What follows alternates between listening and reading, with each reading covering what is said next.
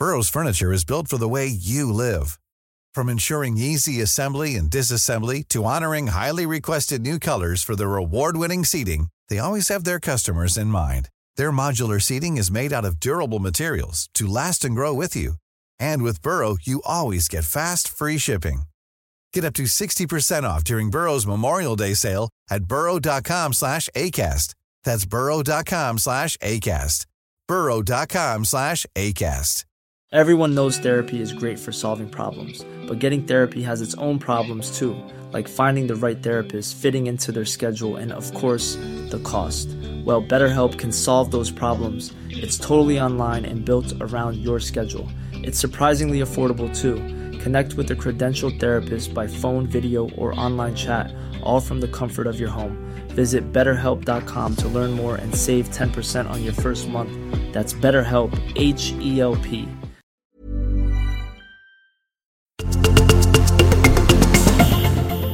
204 minuter och 47 sekunder är rekordet för längsta hållna nollan i svenska hockeyligan.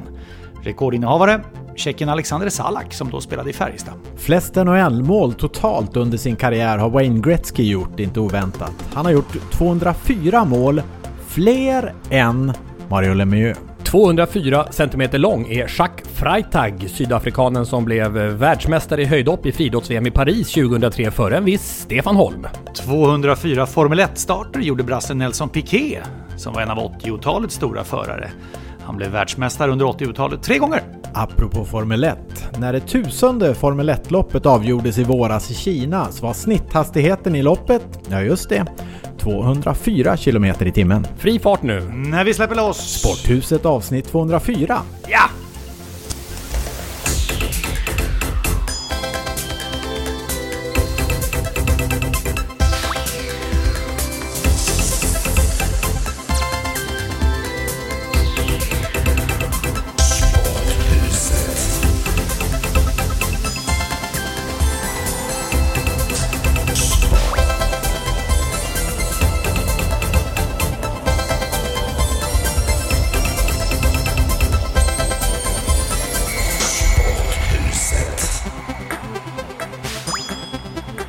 Vi måste börja som vi gjorde förra avsnittet, Jens och Lasse, med att tacka för engagemanget. För här är de nu, påsarna. Jens, du får hålla i dem, påfyllda. De faller till golvet av tyngd, de är så välfyllda. Och när vi har fått in alla dessa olika förslag i både olyckspåse och i kärlekspåse så slås man ju av att vi är ju nästan inne på otrampad mark, känns det som. Det finns ju hur mycket uppslag som helst och underbart med engagemanget från alla er.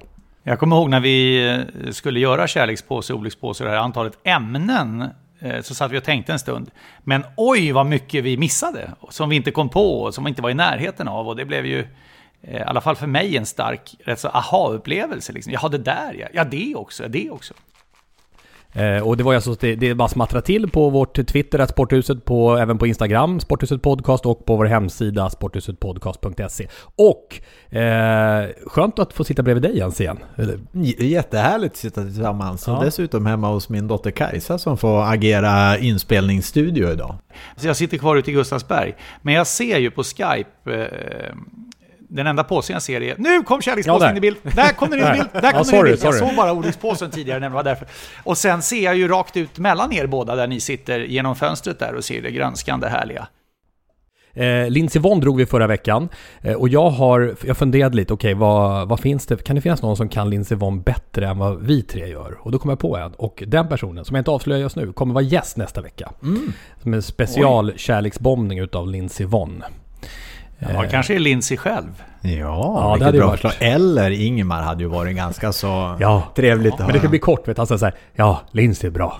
Ja, det hade varit värt hela programmet och haft Ingemar med den. Ja, hon hyllade ju Ingemar en hel del i samband med att hon slutade i Åre-VM. Ja. De sågs ju där, hon jagade ju som du var inne på Jens, världscuprekordet där, världscupsegerrekordet. Men jag tänkte på det här med kärleksbombningar, jag satt och funderade då, du gick ju tillbaka förut och botaniserade i gamla avsnitt Jens. Är det någonting som kommer upp särskilt kring det vi har haft då? Nu när vi har påfyllt med massa nya lappar, saker som ska kärleksbombas framöver från er lyssnare. Även olycksdokument har ni hjälpt till med, saker som kommer komma. Alltså det ligger säkert 50 lappar i här nu. Men om vi blickar tillbaka, vad är det någonting som speciellt ni kommer på? Det är ganska kul med kärleksbombningarna när man hittar en personlig nerv i det hela, där det finns någonting. För man kan ju liksom rent faktabaserat kärleksbomba någonting, men det blir nästan roligt när man känner att det kommer in i en själv och liksom berör en, och det är ju en härlig del av kärleksbombningen. Jag tycker det blir ju speciellt också när det blir vemod i det också. Alltså på något sätt, om man tittar på en film eller så, när det innehåller både och. Både värme och vemod. Och därför, så jag kom på mig själv att de 3 som jag direkt kommer att tänka på som starkast dokument, det är där det har funnits en del jobbigt också, samtidigt som man känner kärleken, som när du kärleksbombade Stefan Liv i avsnitt 60. Då fick vi väldigt starka reaktioner, positiva sådana, för det sättet som du gjorde det på, och när man minns tillbaka på Stefan som ju var en härlig idrottsman. Eller när du i avsnitt 108 Jens skickade kärlek till Anna Holmlund. Just ja, nu ryser jag. Då var det också starkt. Eller när jag i olyckspåsen i avsnitt 167 berättade om Hillsborough och de 96 som dog där. Ja. Justice for the 96. De kanske blir starkast för det finns liksom både en vad ska vi kalla det, lågpunkt och en högpunkt. Så kontrasterna är ju ganska ofta det som ger extra kick åt saker och ting. Jag kan ju den där Hillsborough-berättelsen du hade, Tom, den engagerade mig mycket. Jag tittar på väldigt mycket YouTube-material kring det där faktiskt. Och det är så oerhört starka känslor överhuvudtaget. Alltså det är en sån bottenlös skam för ett fungerande samhälles grundadministration att det får bli på det sättet som de betedde sig här. Det tog så otroligt många år innan sanningen kom fram. Ja, och tittar vi tillbaka på de inledande avsnitten så var det då handlar det om sporter, och då började jag lista igenom några och hittade jag som jag tycker var ganska bra faktiskt. Som från avsnitt 4. Kan vi inte bara ta oss lite tid? Nej, men kan vi inte bara ta oss lite tid? Det var ju elefantpolo, vattenpolo, hästpolo, flodhästpolo. Det var ju bara det. Mycket polo som dök upp där ett tag. Men det är så märklig vändning på hur det här görs. Så jag tycker vi lutar oss tillbaka och lyssnar på det lät i avsnitt 4.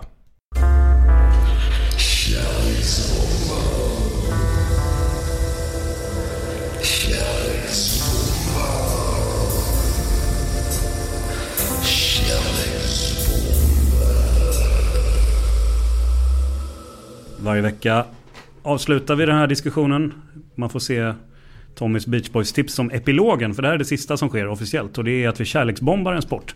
Förra veckan var det Lasse Granqvist som stack ner handen i vår viktiga låda. Och vad stod det på lappen, Lasse? Det stod segling. Nu ska Lasse Granqvist berätta varför segling är världens bästa sport. Tack, jag skulle kunna börja med att säga att den starka olympiska traditionen för segling sitter så djupt rotat hos oss svenskar. Det var olympiskt sedan 1900. Men jag väljer att inte börja där. Jag skulle kunna säga att Sverige är den 6:e främsta nationen i seglings-OS genom tiderna. Därför är det en väldigt stark kärlek till sporten. Men jag tar inte det heller. Utan jag väljer istället att fokusera på vad det egentligen handlar om, nämligen båten och vattnet. Och för mig är det 3 faktorer som avgör varför segling är, för mig i alla fall, en av de sporterna jag kan hålla alla varmaste till mig. Den ena är kontrasten. Och det går igenom hela livet. Kontrasten mellan vatten och eld. Därför att vi är så fascinerade av ett lugnt vatten. Vi är fascinerade av en lugn brasa. Men vi vet också att vattnet kan vara så starkt och så förödande och så fruktansvärt att vi kan inte kontrollera det. Vi vet samma sak om elden. Så kontrasten gör att vattnet i det här fallet kommer till oss.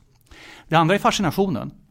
Och alla som lyssnar på det här kan sluta ögonen. Gör det nu, sluta ögonen, och så tänker ni när ni har suttit en lugn sommarkväll, sett solnedgången vid en brygga och havet ligger blankt som ett nybonat golv. Eller månljuset som dansar över fjärden i ett lugnt vatten som bara lite stilla kluckar. Ni har sett det allihopa. Det är fascinerande. Vattnet i sig är fascinerande. Och så båten. Och för mig är det den tredje delen. Ni kan öppna ögonen. För mig är det den tredje delen. Mystiken. För båten i sig är ju mystik. Och jag tänker själv på regalskeppet Vasa. Hur mycket har jag inte jobbat med regalskeppet Vasa i huvudet på mig själv? Jag tänker på Jungfrufärden 1628 när Vasa gled ut och det var så pampigt och ståtligt för detta krigssverige som ju dominerade haven. Och så sjönk den. Fullständigt obegripligt. Så var den borta. Och jag tänker på hur detta har jagat en hel nation i över 300 år. Och de skulle prompt ta upp båten. Vi måste ha upp båten. Och det höll på i decennier. Denna förbannade båt måste upp. 333 år efter det att den sjönk så kom den upp. Då bröt den havets yta igen. Och det är ju Sveriges mest populära turistmål. Vi går och tittar på ett båtvrak. Därför att mystiken är så fascinerande. Båten är så fascinerande. Och vi vill se den varje år. Därför är segling den sporten som jag följer varje olympiskt spel, väl medveten om att traditionerna från år 1900 ska stå kvar. Sverige ska vara en av de bästa i världen, för det är vi redan nu. Man vill nästan sitta bredvid dig vid nästa OS-segling. Efter den brinnande passionen. Veckans surr. Ja, Lasse, du fick uppleva idrott när den är som mest tillspetsad helgen som gick, när du var i New York. Ja, jag var ju och besökte Hambletonian på Meadowlands i New Jersey. Som när du lämnar Manhattan och Lincoln Tunnel kanske har ytterligare en 20 minuters bilfärd. Och det är ju ett av världens största travlopp, att jämföra i fotbollstermer med kanske en VM-final, EM-final, Champions League-final, Europa League-final. Alltså den där typen av det är Prix d'Amérique i Frankrike, kanske Elitloppet på Solvalla, och så är det Hambletonian. Det är det vi liksom håller som de främsta travloppen i världen.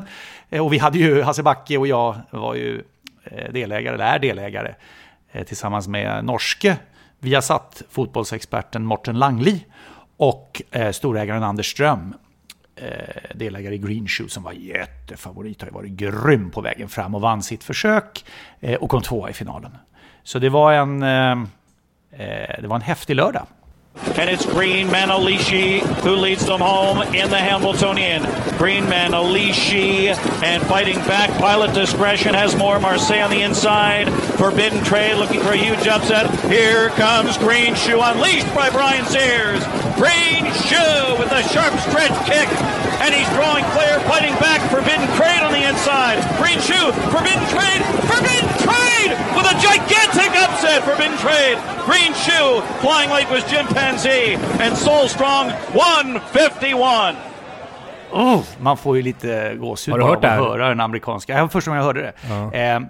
Jag kan berätta att det är en alldeles osannolik händelse att få vara med om en sån här stor final där du har ett så starkt engagemang i en av deltagarna. Och vi var spridda lite på olika ställen i arenan under själva finaldagen. Men till finalen skulle vi samlas hos Anders Ström som sitter i en särskild avdelning där storägarna sitter, man uttrycker sig så, Trotters heter det på. Och dit kom vi allihopa. Och där, men när loppet skulle gå så blev det för nervöst för mig. Nej, men där är ju alla ägarna, va? Och då gick jag ut. Så jag gick ut och ner för trappen där och ut och ställde mig. Det var ju det var ju över 30 grader i skuggan, och i solen vet jag inte hur varmt det var. Hela banan flödade i sol. Och där stod jag i min stass och såg loppet. Och det som fäller Greenshoe i det här är ju att han blev för het helt enkelt. Det har ju varit hans stora problem som 2-åring. Han har blivit mycket, mycket bättre. Men han vill så gärna springa. Han förstår inte varför måste jag gå och vänta innan startbilen ska rulla iväg. Och han slänger med huvudet och nästan ställer sig på bakben och sånt där. Och då har de i USA ett system som heter att de kommer ut med en outrider. Och det är alltså en ryttare till häst som rider fram och tar tag i, vad heter det? Betsel heter det. Som tar tag i det, och då lugnar sig hästen med en gång, och så går de här hästarna in till varandra med att den här ryttaren sitter och håller i Greenshoes utrustning där då helt enkelt. Men när bilen ska åka, då måste han släppa. Han var jättenära att galoppera i försöket och ännu närmare i finalen. Han tog väl ett par galoppsteg där från sitt andra spår. Och det såg jag väldigt tydligt där jag stod på publikplats i flödande solsken. Och sen är det lite svårt att se faktiskt på den bortre långsidan. Jag har först efteråt fått höra att han hade lite trafikproblem där. Fick inte riktigt ordning på positionen och alltihopa. Men upploppet ner så ser jag ju vad... Och 200 meter före mål, då har Brian Sears som är köransvarig, han har kopplat greppet på den här överraskande vinnaren som var kanadensare. Och det hör man ju på kommentatorn, Lasse, att kommentatorn laddar ju för att det ska bli Greenshoe. Han ska göra det klassiska Greenshoe-referatet, liksom, det är ju bara så. Men den här kanadensiska hästen innanför kommer tillbaka och vinner ju med en decimeter kanske. Och Greenshoe går i mål som 2. Men att stå där, det var... Och du vet de här sista meterna när känslan kommer, han vinner. Och sen ersätts den av, han vinner inte. Det är far i känslospelet. Andra plats låter ju bra, men i USA kan det ibland vara så the winner takes it all. Skulle du kunna beskriva skillnaden mellan att bli 1 och 2? Nej, men USA är ju ett extremt land på det sättet. Därför att du sa det, Jens. The winner takes it all. Second place is the first loser. Så att det är en väldig skillnad, det är inget snack om det. Hade hästen vunnit här så hade det varit x antal diskussioner med avel och såna här grejer. Men saken är den att i allra första hand är det här var alltså en möjlighet för oss att vara en del av en vinnare i ett av världens största travlopp. Och vi kom 2. Och jag pratade med Anders Ström som är storägare i hästen på vägen därifrån. Då sa han så här: Lasse, vi tar dem på utmattning. Och med det menar han att vi kommer igen nästa år med en annan häst och vinner. För han hade ju inte bara den här. Han hade Green Man Alicia som ledde och Chimpanzee som kom raskt på slutet också. Han var ju 2, 3 och 5 i loppet med sina egna hästar, Anders Ström. Det är tungt. Men han vann inte. Och han sa, vi tar dem på utmattning. Han kommer tillbaka nästa år. Och då sa jag så här: ja Anders, du har de förutsättningarna. Men för min del, Hasses och Mortens, kanske det var det här som var chansen. För man köper inte in sig till vardags i den här typen av hästar. Och det är inte så att Greenshoe dyker upp i Elitloppet om något år eller något i den stilen? Det vet jag inte. Därför att det blir ju, du har 2 skålar du ska väga i det här fallet för att få balans i det. Den ena är den sportsliga som du pratar om. Och här kommer säsongen gå vidare för Greenshoe. Jag tror, om hästen får vara frisk så hoppas vi att se den i Kentucky Futurity på Lexington. Det är första helgen i oktober. British Crown i Toronto kommer säkert också sista helgen i oktober.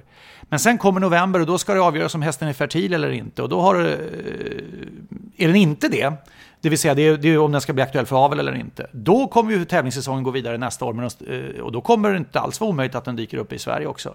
Jag tror Green Man Alicia, som också Anders Ström äger, det är ju en svensk född häst. Så den kommer säkerligen komma på den svenska storloppen. Men det jag inte fattar med avel, det är ju att det är ungefär som att alltså det blir ett konstigt jämföra med en människa kanske, men om Usain Bolt är 22 år och har 8 perfekta år framför sig, då ska han kliva av och avlas. Ja, för det är den andra skålen. Det är den andra skålen. Ja.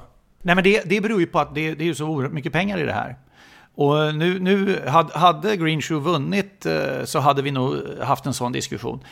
Nu gjorde han inte det och tävlingssäsongen kommer att gå vidare, vi får avvakta och se. Men alltså det blir så svårgreppbart. Jag är delägare till 10% i Greenshoe och liksom förstår inte riktigt det här och kommer liksom i samtal som jag inte alls är i närheten av att vara i normala fall. Och vi pratar om, kanske inte 10 miljoner, men vi pratar om mycket pengar. I ena vågskålen så ska du ha det där när de kommer, Jens, det var du som ställde frågan, när de kommer till dig och säger att vi är beredda att betala det här för din häst nu. Och då har du i den andra vågskålen, ja men jag vill ju vara med i Elitloppet, jag vill ju tävla på svenska marknaden, hur gör vi då? Ja, då får du inte pengarna. Ja, exakt. Alltså, och det är de här avvägningarna man måste göra då. Och då är det ju i det läget rätt skönt att säga att mitt ägande är 10%. Så det är ju 92% som ska säga sitt. Och Anders Ström är ju kraftig majoritetsägare. Nu ska vi inte nästla in oss i det här, men man tycker att det borde gå att avla och trava samtidigt. Alltså inte just samtidigt. Men varför görs inte det? Ja.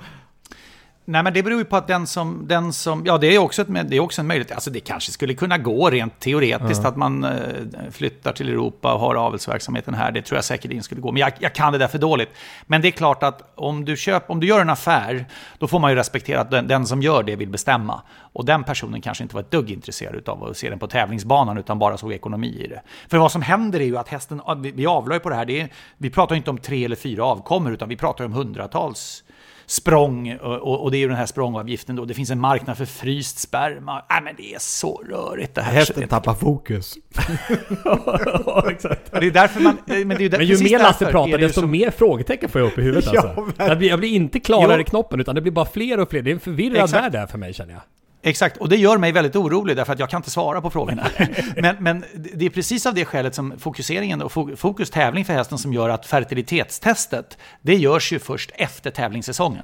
Ja. Det är ju just för att fokus ska hållas. Och vi ska ju komma ihåg att det är inte alldeles enkelt att jämföra människa och djur. Nej. Jag tänkte precis fråga, är Greenshoe travets Usain Bolt? Men då struntar jag i det då. Ja men här, det är en superläcker häst. Det är en superläcker häst. Och får jag säga det bara vi hade förmånen. Det är Marcus Melander, svensk kille, 26-27 år, som flyttade över till USA med i princip ingenting. Hamnade i ett läge av att ta över gården efter Stanley Dance, en klassisk gård, Continental Farm, New Egypt, New Jersey, 1,5 timme från New York ungefär, från Manhattan. Och med hela familjen. Det är hans brorsa, där Mattias, som kör lopp numera. Det är Mikaela, syrran, som är skötare på bland annat Greenshoe. Mamman där, Madeleine är där och Micke, pappan. Och, det är så. Vi hade förmånen att komma ut dit dagen före Hambletonien. Fredag morgon, vi satt oss i bilen 5 från New York och åkte ut. Och var där tidigt, käkade en frukost, macka, fika med dem. Fick se hur de jobbade med hästarna, både på rundbana och rakbana och alltihopa där. Gå runt på gården och se. Men vilken stämning det var. Det är dagen före det största lopp för du kan överhuvudtaget vara inblandad i. Och liksom en enorm uppmärksamhet, och det var hur lugnt som helst. Jag önskar verkligen att jag hade Marcus Melanders lugn. Han var liksom superkoll. Han hade så mycket hästar till start i höger, var inte det? Så att jag är glad verkligen över att det är en sån person som tar hand om djuren, därför att jag känner att de är väldigt väl omhändertagna, och det är faktiskt för mig ändå kanske på sista raden. Avel hit och storlopp dit. Djuren ska må bra, och det gör de där.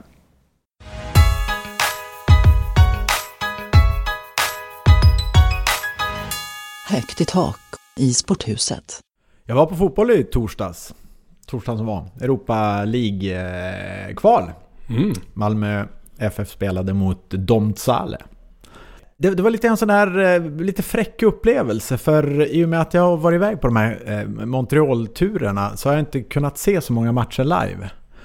Och när man tittar på tv så ser man ju inte fullt hela bilden, vilket gör att man ibland inte har en helt korrekt uppfattning av hur matchen är och sådär. Och så ser alltså nu när jag satt där live för första gången på rätt länge, så var det som att jag såg matchen och MFF med nya ögon.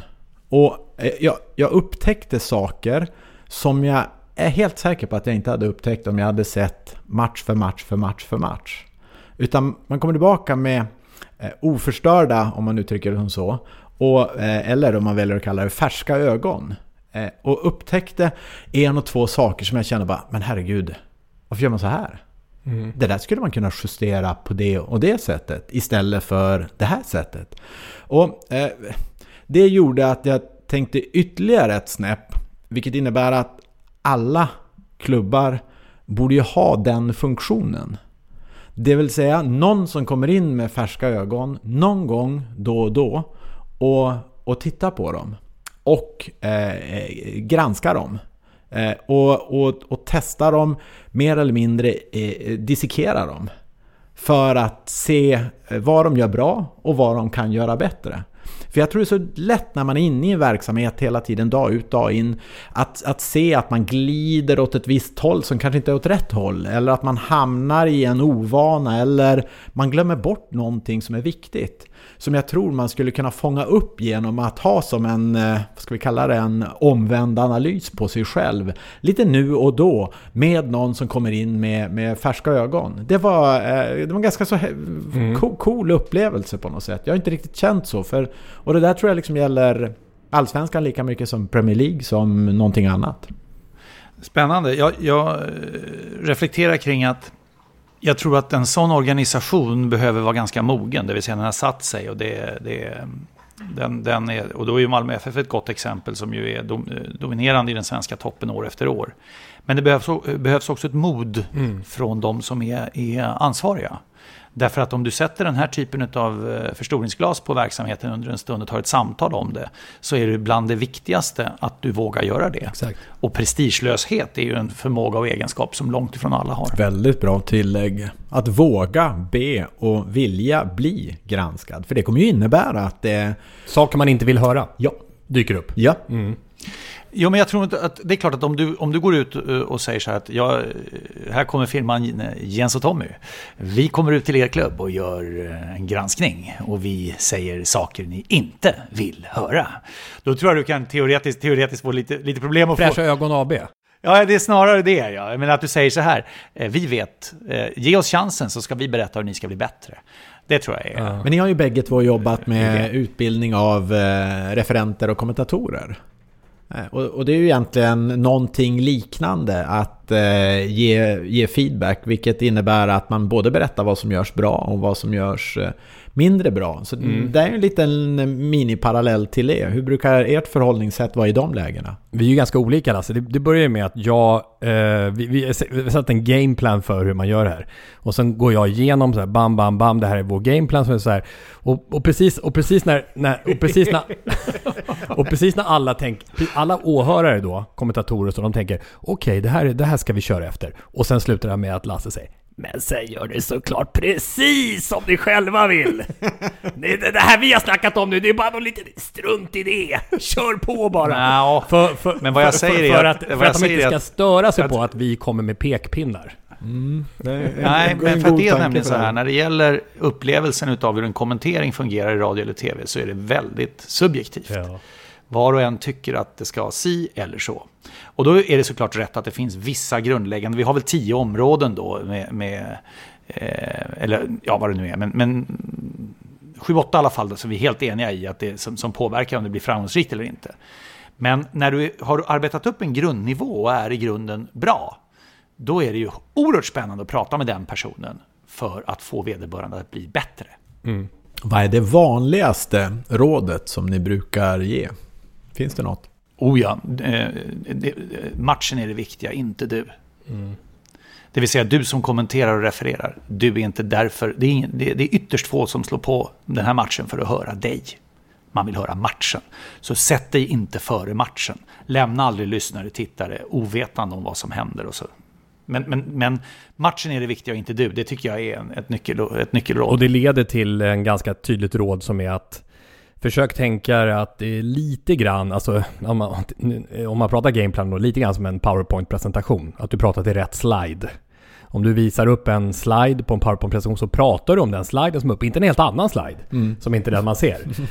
Bra beskrivning. Ja, och det händer ju faktiskt ibland i vissa kommenteringar. Och det kan bero på att man då blir lite uppslukad av sig själv. Och jag vill berätta det här och det här och det här och det här. Medan det händer helt andra saker på planen. Och då hänger det liksom inte ihop. Så det tycker jag är. Men det där med självförtroende i en organisation, Lasse, tycker jag är bra. För vi hade så här på Radiosporten ibland när du och jag var där, att vi tog in gästtyckare som kom in då. Och det är precis det vi pratar om. Fräscha ögon. Ja, fräscha ögon. Och det var ju någon, jag tror vi tog in, undrar var Niklas Andersson då, när han var på Expressen, som gick in och bombade på med tydliga åsikter då.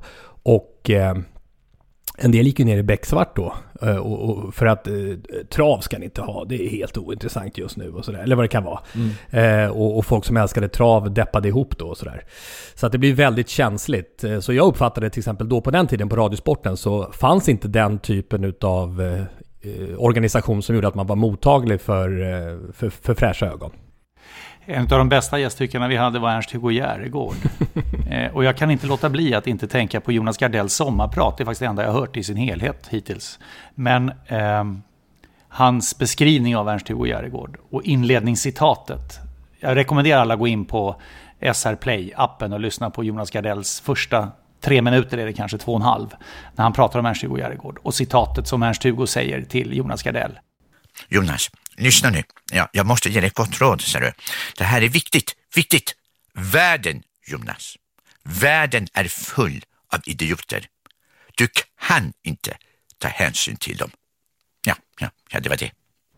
Det, mitt herrskap, det citatet, det är briljant. Världen är full av idioter.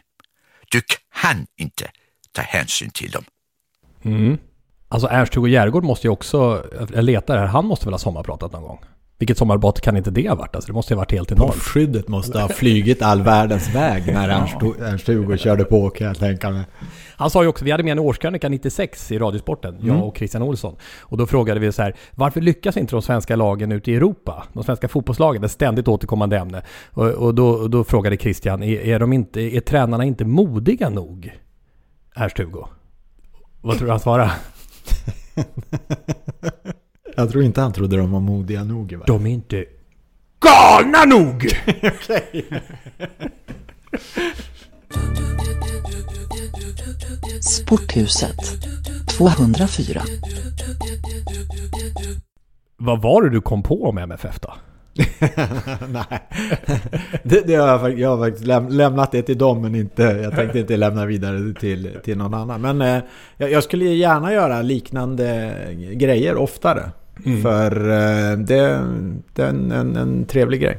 Men nu snackar vi om här, nu glider vi ju snart in på, nu kommer vi ju få en fotbollshöst här när vändkorsen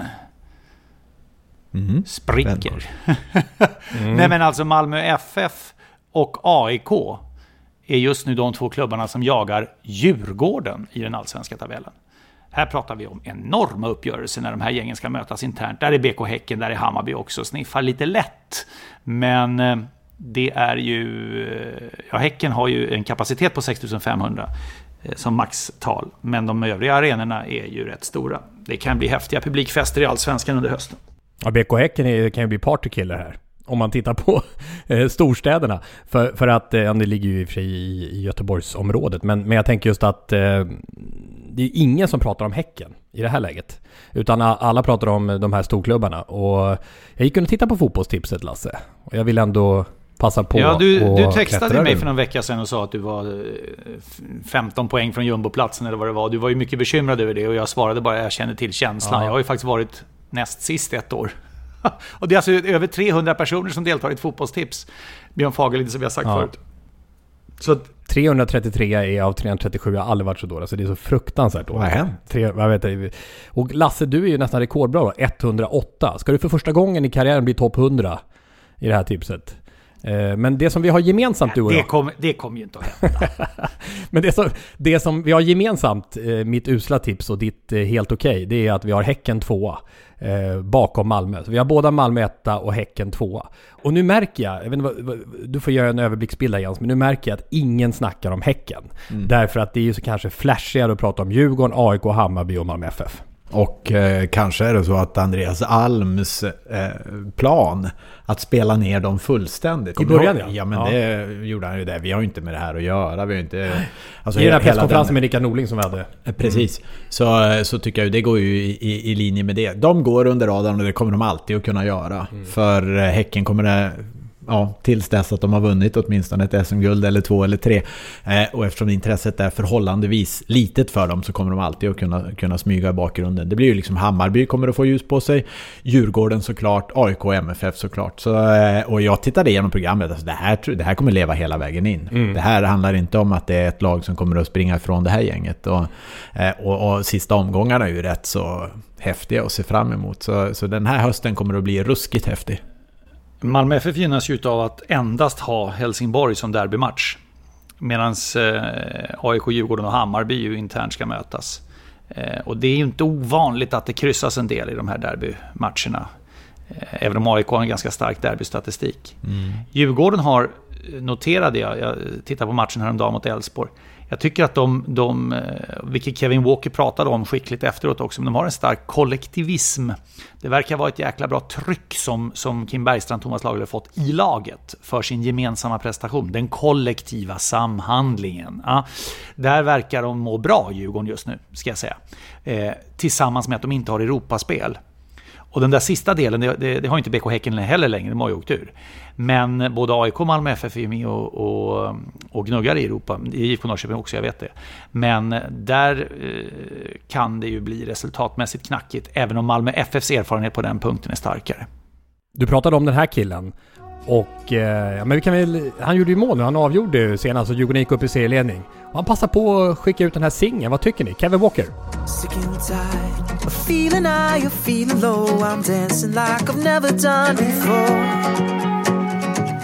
crazy thought. I smashed a wall, the Murphy Law, we fall. Maybe I'll learn the truth and blame it all on you. Maybe I'll own the night and drink that river dry. Maybe I'll overcome, stop living while I'm young. Maybe I'll consider burning bright. I know there's a weight on my shoulders. I know there's a weight on this life. Maybe I, Kevin Walker, imponerande mitt i den allsvenska skjutsen så spelar han en ny singel, den gamla Idol-stjärnan. Ja? Ni får tycka till ni som lyssnar. Vad är det för betyg på Maybe I? Ni kan ju lyssna på hela låten förstås på Spotify. Jo, men alltså Kevin Walker, det börjar ju närma sig här. Han får ju sluta lira fotboll och gnugga med musiken där. Det har han väl en framtid, va? Det har han ju visat tidigare. Så det blir väl Så mycket bättre och Let's Dance och gäst hos Lasse Kroné på bryggan och tillsammans med Strömstedt och René Nyberg och hela gänget där. Det blir perfekt. Otroligt bra intervjuer och sådär också. Han har en klar blick in i kameran. Han vet vad det handlar om. Ja, verkligen. En bra Tänk vad du företrädare. vinner på det. Att ha en klar och tydlig blick, svara på frågan, vara resonabel och då dessutom komma med ditt budskap. Jag tyckte hans intervju när han var kristallklar med just den här att de är så kollektivt starka. Jag tycker det ska plussas för den typen av intervjupersoner. Djurgården har byggt, måste jag säga, alltså väldigt mycket sten för sten grej och väldigt klokt. Både hur man har satt samman sin trupp och jag tycker liksom rekryteringen av Lagerlöf, Kim Bergstrand och sättet de genomför det hela på. Så den imponeras jag av, för att på något sätt är det inte det som är tjusningen också när man klarar av att göra summan av alla spelare till och med större än så.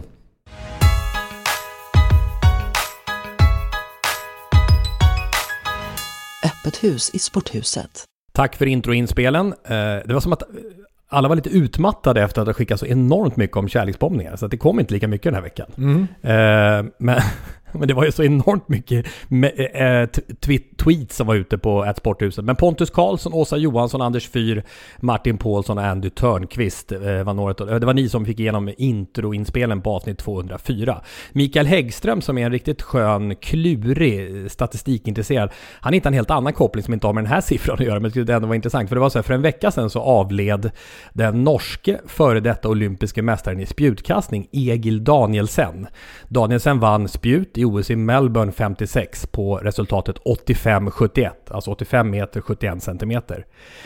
Danielsson avled här alltså för en vecka sedan. Han blev 85 år och 260 dagar. Och om man översätter det till decimaler så blir det givetvis 204. Nej. Det måste bli 71 då förstås. Ja. 85 och 71. Ja. Precis som hans segerresultat i Melbourne 56. Apropå det som du sa förra veckan, Jens, hur kan då Häggström se den kopplingen? Ja. När han ser dödsannonsen. Ja, det är enormt snickrande och en enorm sifferbank de sitter på.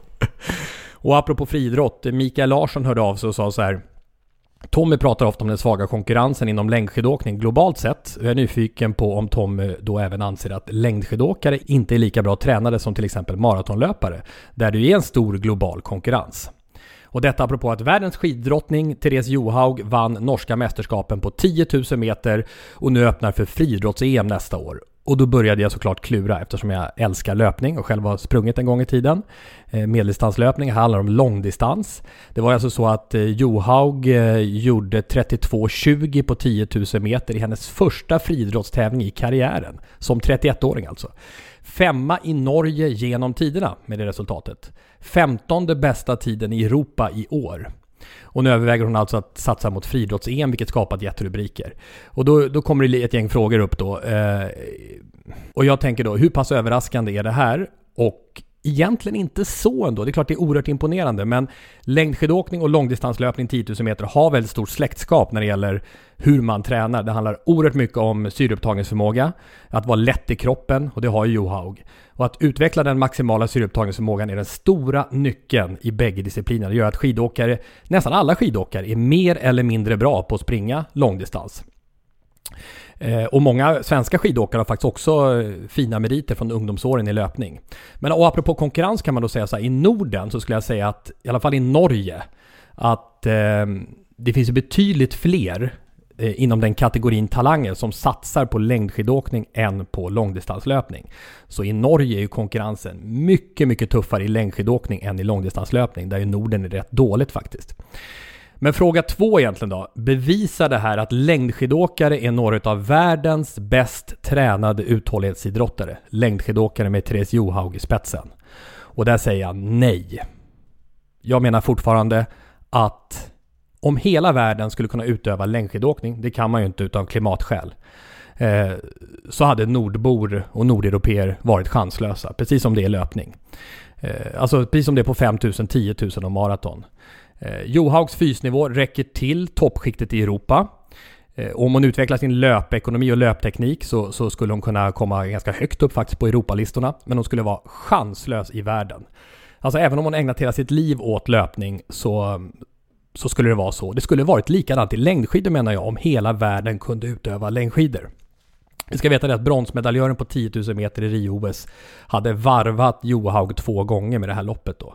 Johaug, världens i särklass bästa skidåkare, enormt fin träningsbakgrund, gör att hon kan faktiskt nå Europa-eliten nu på 10 000 meter, där spurtstyrka och löpteknik inte är så avgörande. I ett världsperspektiv är hon chanslös och hade med 99% säkerhet varit chanslös också om hon ägnat hela sitt liv åt löpning på grund av den stenhårda globala konkurrensen. Tycker jag det blir som att banka ner den i skorna. Nej. Jo, men alltså det där var ju, nu måste man ändå få ifrågasätta lite den 99% sannolikhetsuträkningen du har gjort, va? Den vill man ju fundera över, okej. Men jag fattar att skulle alla hela världen kunna åka skidor skulle det vara risigt. Men vilken kolossal käftsmäll för alla friidrottare i Norge som håller på att springa långt. Ja. Att det kommer en skidlöpare. Ja, absolut. 2,5 minut sprang hon ifrån. Det är ju inte klokt. Den bästa norska löparen då, Grövdal, som, hon springer ungefär 1 minut snabbare än Johaug, men hon ställer inte upp på 10 000, hon sprang 5 000. Okay. Så hon är väl 2, men hon slår ju alla andra. Jo, men det är massa snack här. Det är ju en käftsmäll på friidrotten, punkt slut. Det kommer någon som inte håller på med friidrott och utklassar alla andra. Ja, i långdistanslöpning. Det var ju en käftsmäll utan like. Ja, men visst är det. För hon gjorde ju hela loppet själv. Från start bara pang sprang ifrån dem och så springer det helt själv. Tänk att ha haft liksom kunnat legat och sparat sig lite i en klunga också på bortre långsidan där det är motvind och allt vad det nu är för någonting. Sen tycker jag liksom att det känns ju inte, Tommy, du som vet hur vackert ett löpsteg kan vara. Det kändes ju inte som det lättaste löpsteget. Det kanske var ekonomiskt, men jag tyckte det kändes som att det fanns potential för någon minut till. Vänta till hon tar av sig skidorna, då får du se på löpsteg. Just det, hon hade dem också. Nej, men alltså en intressant ytterligare tycker jag dimension är det, om vi tar någon annan skidåkare och sätter i en sån där sammanhang, vad får vi se då? Det kan ju faktiskt vara så, vilket ju är ganska kontroversiellt att ta upp då, eftersom Johaug har varit dopningsavstängd. Det var ju hon som är på med den här salvan, va? Det stod doping på, som hon tänkte, den där kan jag använda mig av. Det är ingen som... Hon hade ont i näbben. Ja. Och så blev hon avstängd. Men det kan ju vara så att vi pratar om en undantagslängdskidåkare här. Att hon är så kolossalt skicklig, bra och lite kanske fördel också, som du brukar prata om, Tom, det genetiska lotteriet på olika sätt med kanske lungor och inte vet jag, syreupptagningsförmåga och vad du vill, alltså, som gör att hon är ett undantag. Hon är helt enkelt ett fenomen, vilket kan vara känsligt att säga mot bakgrund av att hon faktiskt varit dopningsavstängd. Ja, men jag säger nej för att, ja men det är klart, precis som hon är bäst i världen i längdskidor så skulle hon vara den bästa på långdistanslöpning utav skidåkarna. Men skulle Kalla och kompani vara med och satsa på att springa 10 000 meter på SM, så skulle de vara med och fighta som medaljer. Och det är det jag menar från början i det här, som jag säger, att det är så oerhört liknande träning. Det är syreupptagningsförmåga, det handlar inte så mycket om löpsteg. Springer man 800 meter och så är det så otroligt mycket löpteknik och så, och taktik och spurt och allt möjligt. Men 10 000 meter maraton och så, det är så otroligt liknande men jag tycker det är en skicklig redogörelse du har, Tommy, jag köper det. Men när du kommer att slå fast med 99% sannolikhet och de här grejerna, vet du står alltid nämligen på friidrottens sida i de här frågorna. Då vill jag ändå bara harkla mig och säga your honor, your witness. Nej, men det är ju enormt. Jag menar, tänk att kliva in som toppnamn i Europa. Det är ju, men slutpoängen är ju egentligen bara att det är sån enorm skillnad på Europa och världen. Globalt. Tommy tappar tålamodet. Du missar ju vår middag här, Lasse. Ja, det blir så. Vi skulle gå på en middag, Jens och jag ska käka, och några till som faktiskt har pysslat med Sporthuset genom åren. Det är lite Sporthuset-middag ikväll. Jättetrevligt.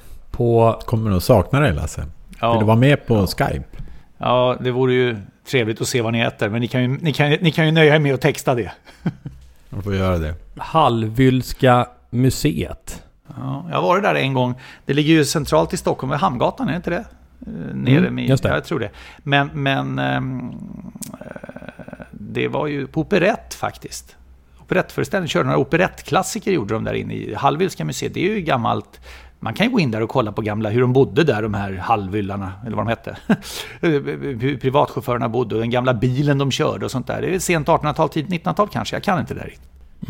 Dit ska vi, och jag ska testa menyn på det här nu, Jens, för du förde ju mat på tal senast. Ja, har vi några mattips? Ja, men till att börja med så fick ju du tips från lyssnare. Tobias Svensson till exempel hörde av sig. Verkligen.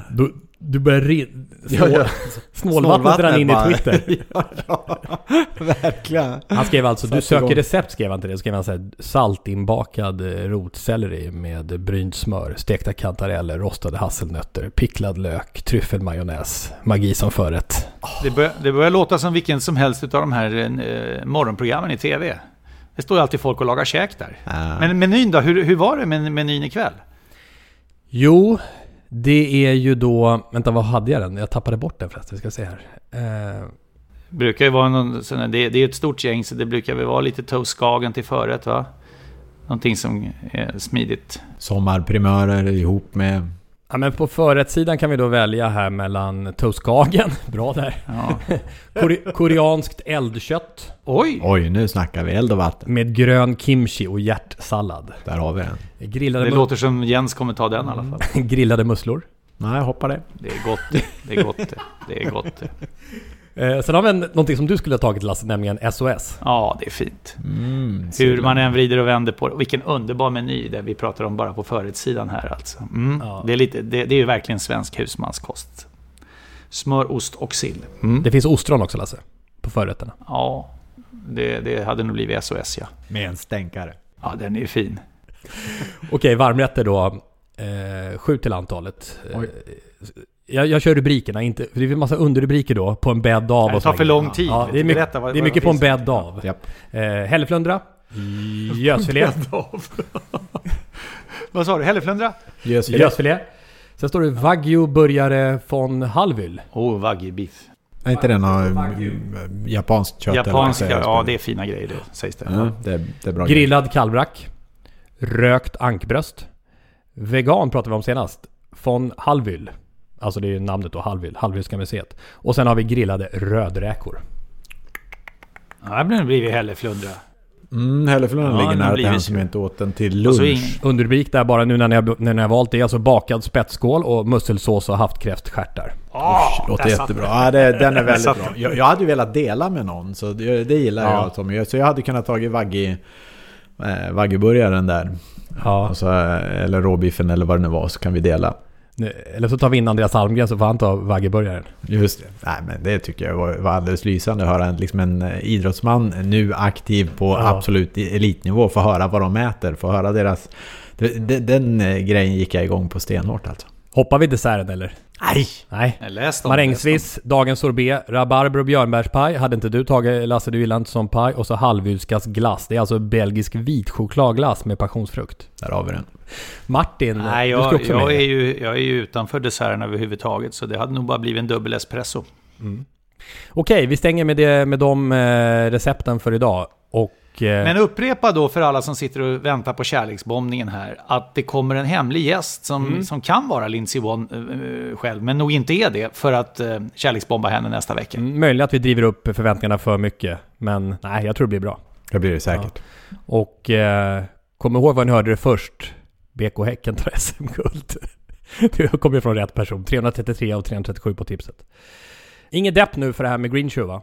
Nej, jag fick precis under det att vi samtalade här så kom det en film över hans jobb på banan på Melanders gård där, Continental Farm, New Jersey. Så att jag kan säga att otroligt vad han ser läcker ut, den där kusen alltså. Ja, mot Elitloppet säger vi, jag och Jan som inte hajar någonting av det här. Greenshoe är på gång. Vi hörs igen nästa vecka. Det hördes i referentens röst också. Kämpa! Ja, hej då! Hej.